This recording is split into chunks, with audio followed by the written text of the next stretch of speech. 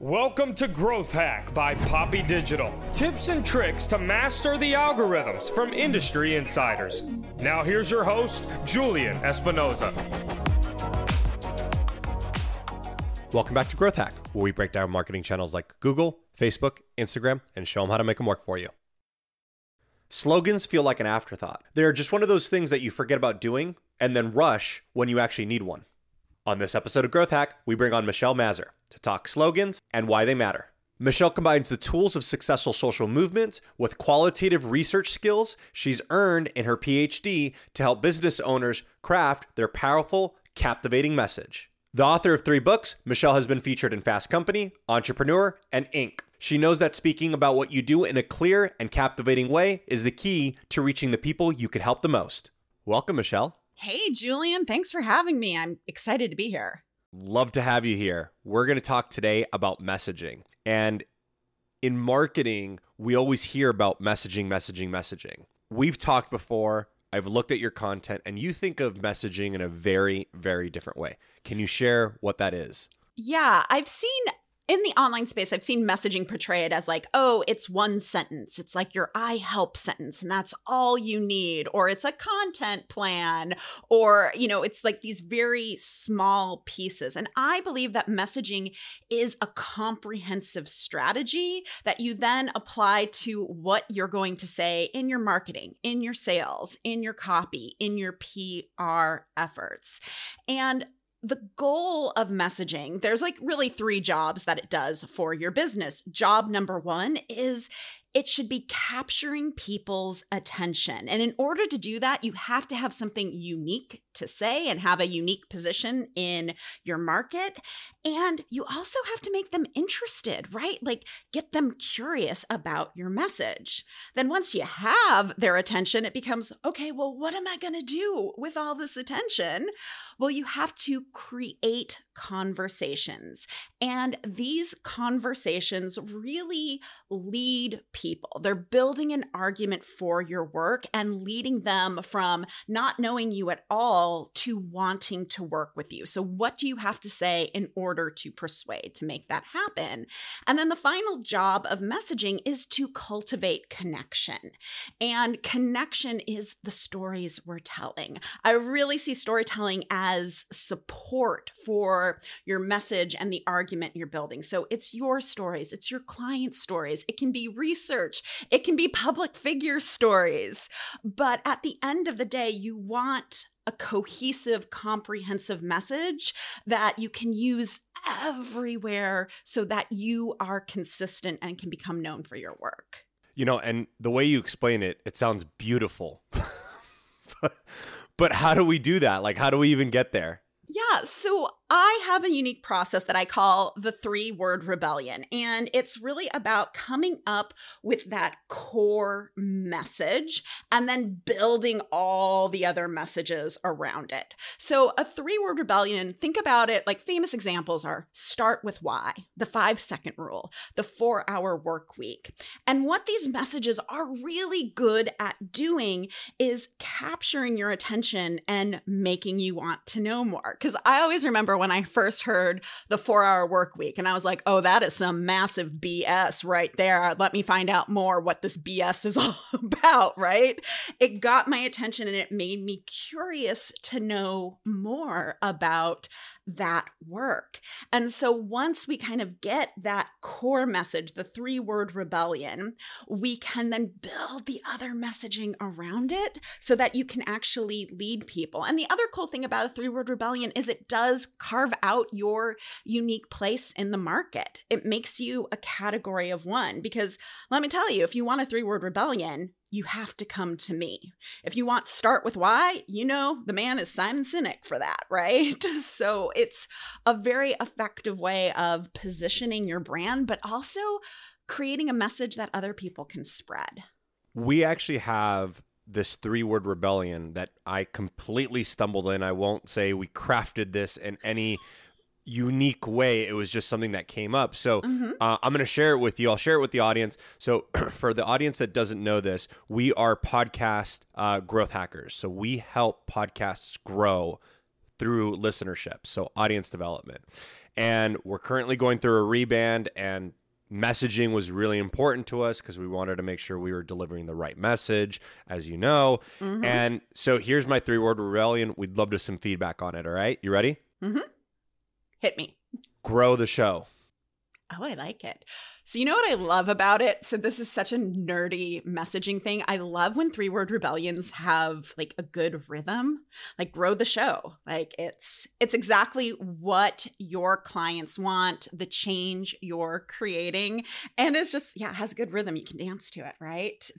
So that will make it sticky and memorable too. So well done on finding it. And people do stumble into the 3-word rebellions all the time. Like I see them everywhere, like social movements, which help inform me create that, like Black Lives Matter. That's a great 3-word rebellion. It's memorable. It's about the change you want to create. So well done, you. Thank you. And 3 words it's not necessarily 3 words. It's between 3 to 5, something like that. 2 to 5 words. So I picked 3 because 3 is kind of a universal number, right? The Father, Son, the Holy Ghost, the Trinity. And 3 is a number where our brains can remember. Like we start creating patterns when we have 3 things. But sometimes you can have something that's 2 words or up to 5 words. More than 5 words, people are going to start forgetting. And you have to have that short and succinct so that it is memorable and sticky. Absolutely. We follow up with Grow the Show with the world will know about your podcast when we're done. Mm-hmm. Which I would call that one of the things I do with my clients is the why buy statement. So this is basically like, what is your brand promising? What is your business promising to people? So your business feels confident in promising that the world is going to know about your show. Absolutely.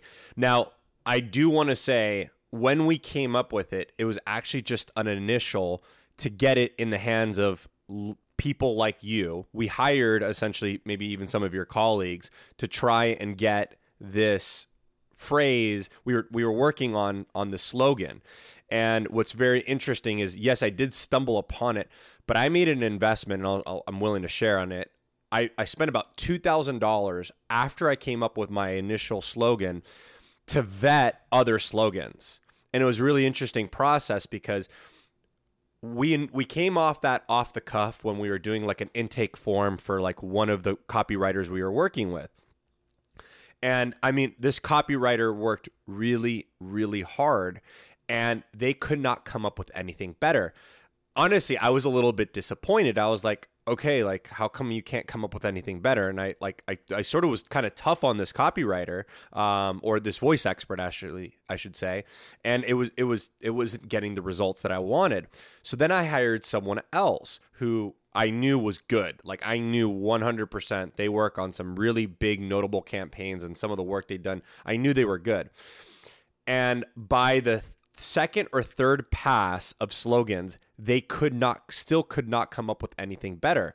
And what's interesting in that was, yes, I came up with it at the beginning, but we vetted it, and we now were really confident that this was the right phrase. So yes, I came up with it on my own, didn't cost me any money, but we were confident and we knew we could make an investment into the brand after we had vetted it. And so I think that was an interesting process, which was like, hey, you might already have something that's good, and it may have not costed you anything. Maybe it was the hourly wage or the salary of one of the marketing people you had at your company. I found a lot of security in de-risking my investment by trying to vet that phrase. And that was just my own process that I kind of made up, and I was kind of I fell into. Wanted to get your thoughts on that. Yeah, I mean, I think there's a few observations here. I talk about in the 3-word rebellion book that I believe your 3-word rebellion already exists. It's in something you're saying. It's in your copy already. It's really just this process of like, let's get your ideas out onto paper and excavate the message, because the message exists. Like you have it in you, and then it is my job to go and find it. And I can't tell you how many, like, I would say, I don't know, maybe 20% of the clients that I work with they already have something that is super close. It either just needs to be polished up and tweaked a little bit, or they can use it as is. Like, I have found 3-word rebellions in the weirdest places. In like the header or the footer of a website, I found a 3-word rebellion. I was watching one of my clients' videos and she just said something that was kind of like a throwaway phrase. And I was like, wait a minute, that is really good.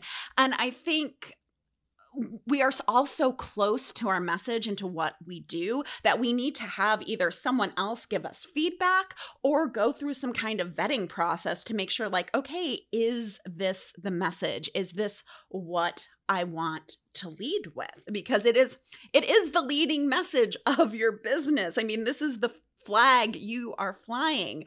So, and then once you've kind of done that vetting process, you have the expert who's helping you kind of hone in. You maybe test it with some of your best clients, get their feedback. Then you have this confidence like, hey, this message is going to work. It has legs. Like, I even went through a similar process when I came up with the phrase 3-word rebellion to call my framework.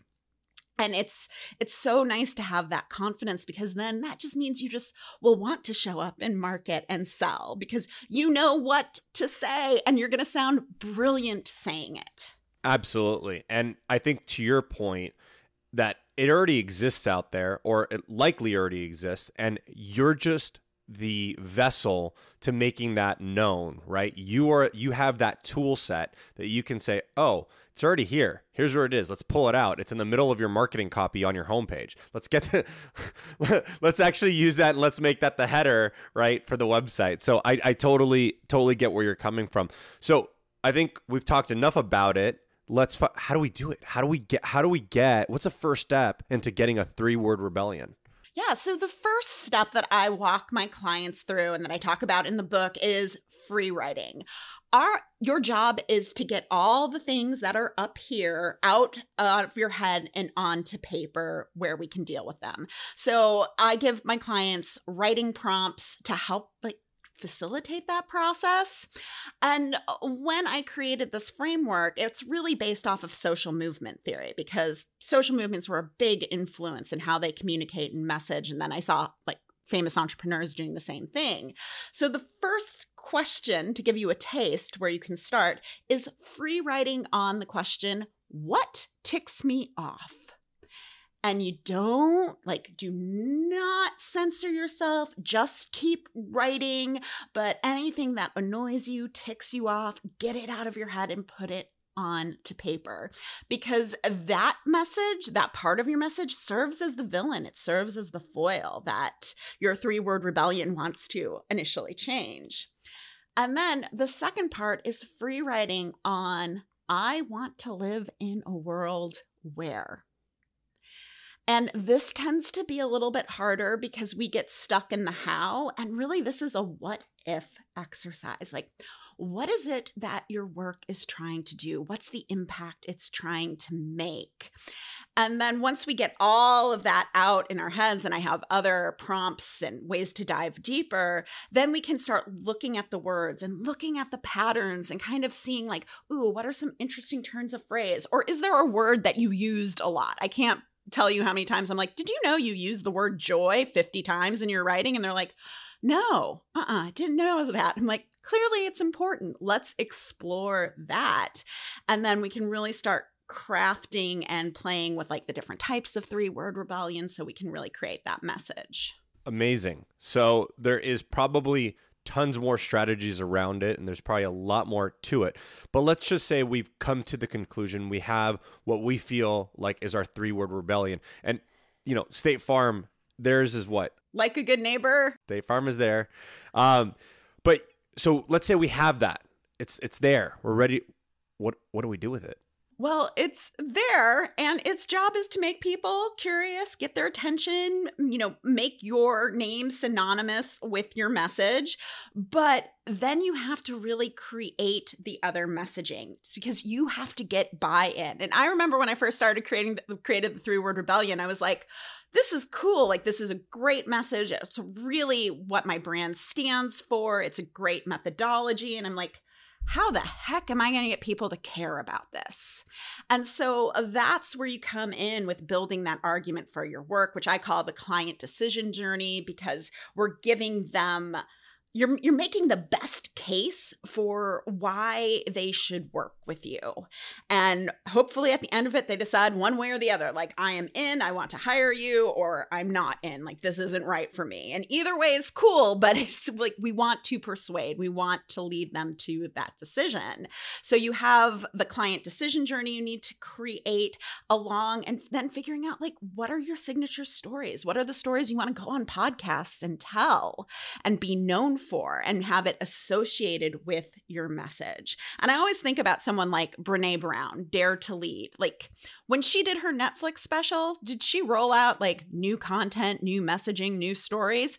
No, she told us the same thing we've always heard, because she knows it works. And that's a part of becoming radically consistent. Like, you need all the other pieces of messaging to really be known and have that confidence.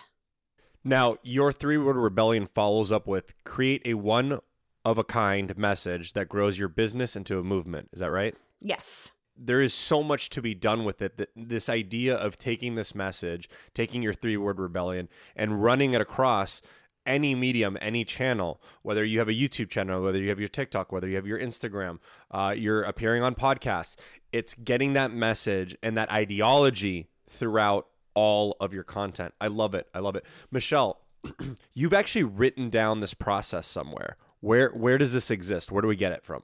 Yeah, I have a book. It's called The 3-Word Rebellion, and you can find it on Amazon. It's available on Kindle, and it's an audiobook. It's also like where all books are, so bookshop.org, Barnes & Noble. So you can go out and find it, and I know you'll probably put it in the show notes. There you go. You took the words right out of my mouth. It's going to be in the show note, guys. So check her book out, The 3-Word Rebellion. Create a one-of-a-kind message that grows your business into a movement. I love it. Michelle, thank you so much for being on the show. We really, really appreciate you being here. We'll definitely bring you back at some point. You're so welcome, Julian. This was awesome. All right. Take care, everyone.